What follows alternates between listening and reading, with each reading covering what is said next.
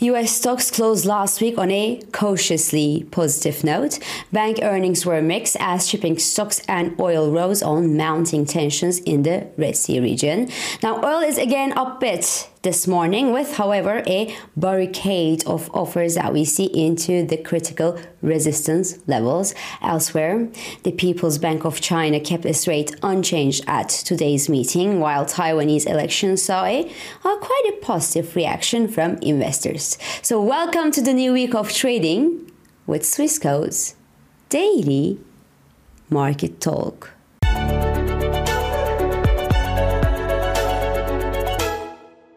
So the US stock markets ended last week on a cautiously positive note, and it's not really bad for a week where we actually saw the headline inflation in the US take faster than expected to 3.4% level and core inflation fall slower than expected, although it fell below the 4% mark. Now, Friday's producer price inflation still in the US came as a certain relief to the inflation worries as the latest data showed an unexpected contraction in the monthly figure. And well, the jump that we saw in oil prices earlier in the session following the US and UK airstrikes in areas in Yemen that are controlled by the Houthis, well, which also sent the barrel of American crude to $75 per barrel level, didn't last long. The barrel of US crude actually starts the week below the $73 per barrel level. The risks are tilted to the upside as conflict news from the Red Sea region continue to flow in this Monday, the latest being a US fighter aircraft that shot down a cruise missile fired from a Houthi area of Yemen. And we also know that Rishi Sunak, UK's Rishi Sunak, will address the UK Parliament today as his government is ready to intensify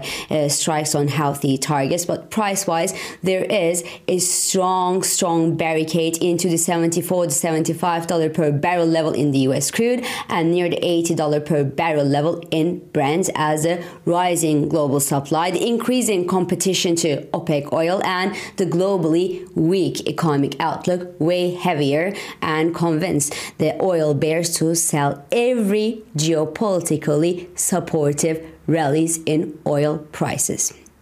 Now, back to my stock story. Well, rising tensions in the Red Sea region and the rising shipping costs as a result of these tensions are a boon for the shipping companies like AP Moeller-Maersk, for example, that see their stock prices being pushed higher since the start of all the tensions. Bank stocks, on the other hand, traded mixed on Friday's session as the fourth quarter earnings from some big US banking giants were mixed as expected. JP Morgan, for example, had a blast last year. The banking crisis that hit the smaller and regional US banks drove capital to the big banks like JP Morgan, and combined with the rising interest rates from the Fed, JP announced the most profitable year of its history because the bank posted more than $250 billion worth of net interest income last year, which was the seventh consecutive quarter of record NII for JP Morgan.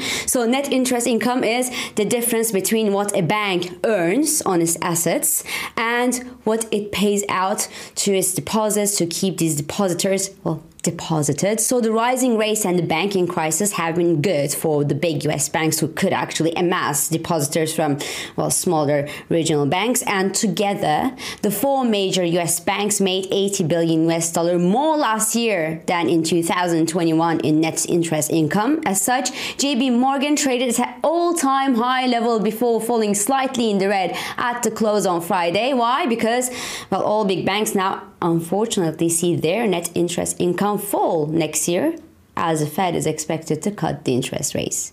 And in this context, JP's CFO expects 6 rate cuts from the Fed this year, which will weigh on its NII. And when you think that Citi's fixed income traders certain the worst performance in the 5 past years, you also understand why Citi decided to scrap 20,000 jobs into this year, a news that actually helped the Citi shares eke out a 1% gain after the results on Friday, even after reporting a net loss of $1.84 billion US dollars in the fourth quarter of last year.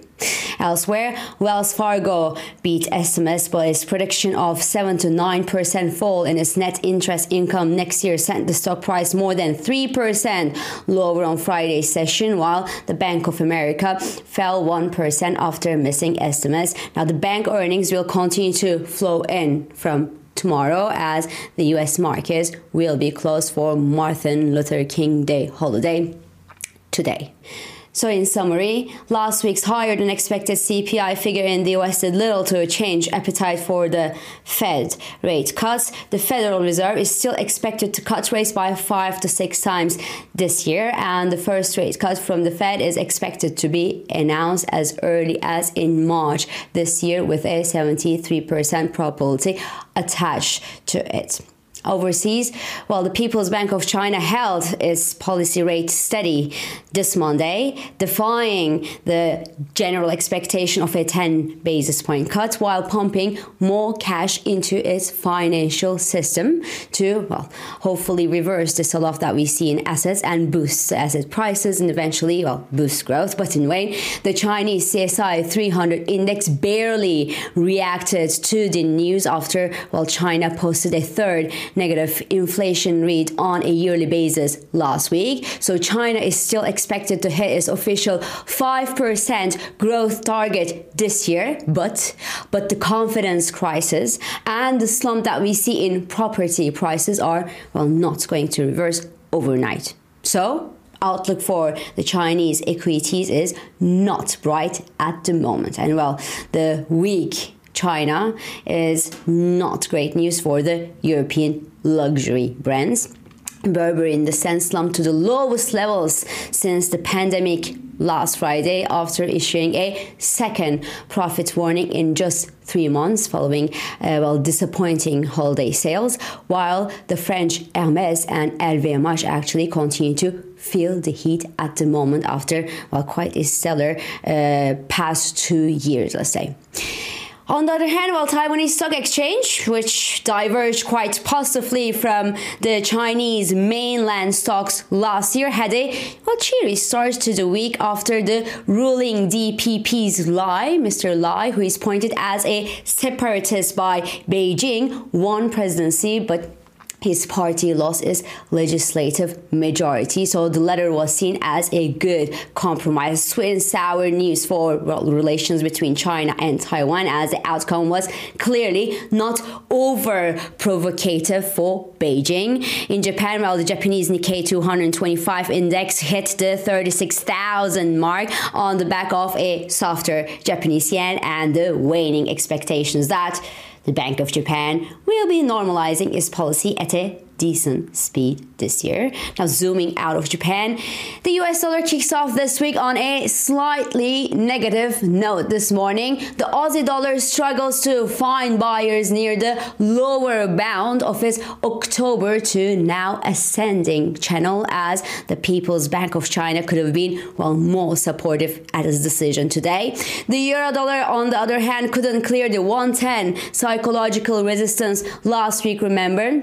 And the failure to break above, this crucial psychological level could actually weaken the Eurobull's hands this week. Across the channel, cable remains cautiously bid after Friday's GDP data in the UK printed a better than expected growth number.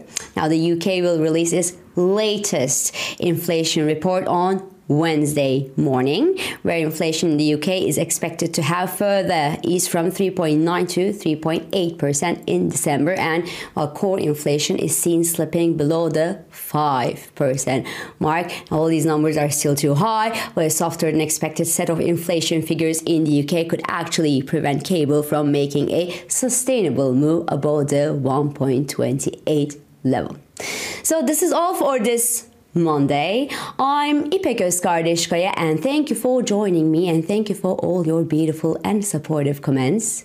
I hope this episode of Market Talk has been helpful and it has been insightful to you. So please do not hesitate to leave your comments, your reactions, and your questions below as usual. And follow us on Instagram, on X, and on LinkedIn for regular market updates and subscribe to our YouTube channel for daily market comments. And please do not forget to hit the like button on these videos to let us know that you enjoy them. So I will meet you again tomorrow. And until then, good day trading.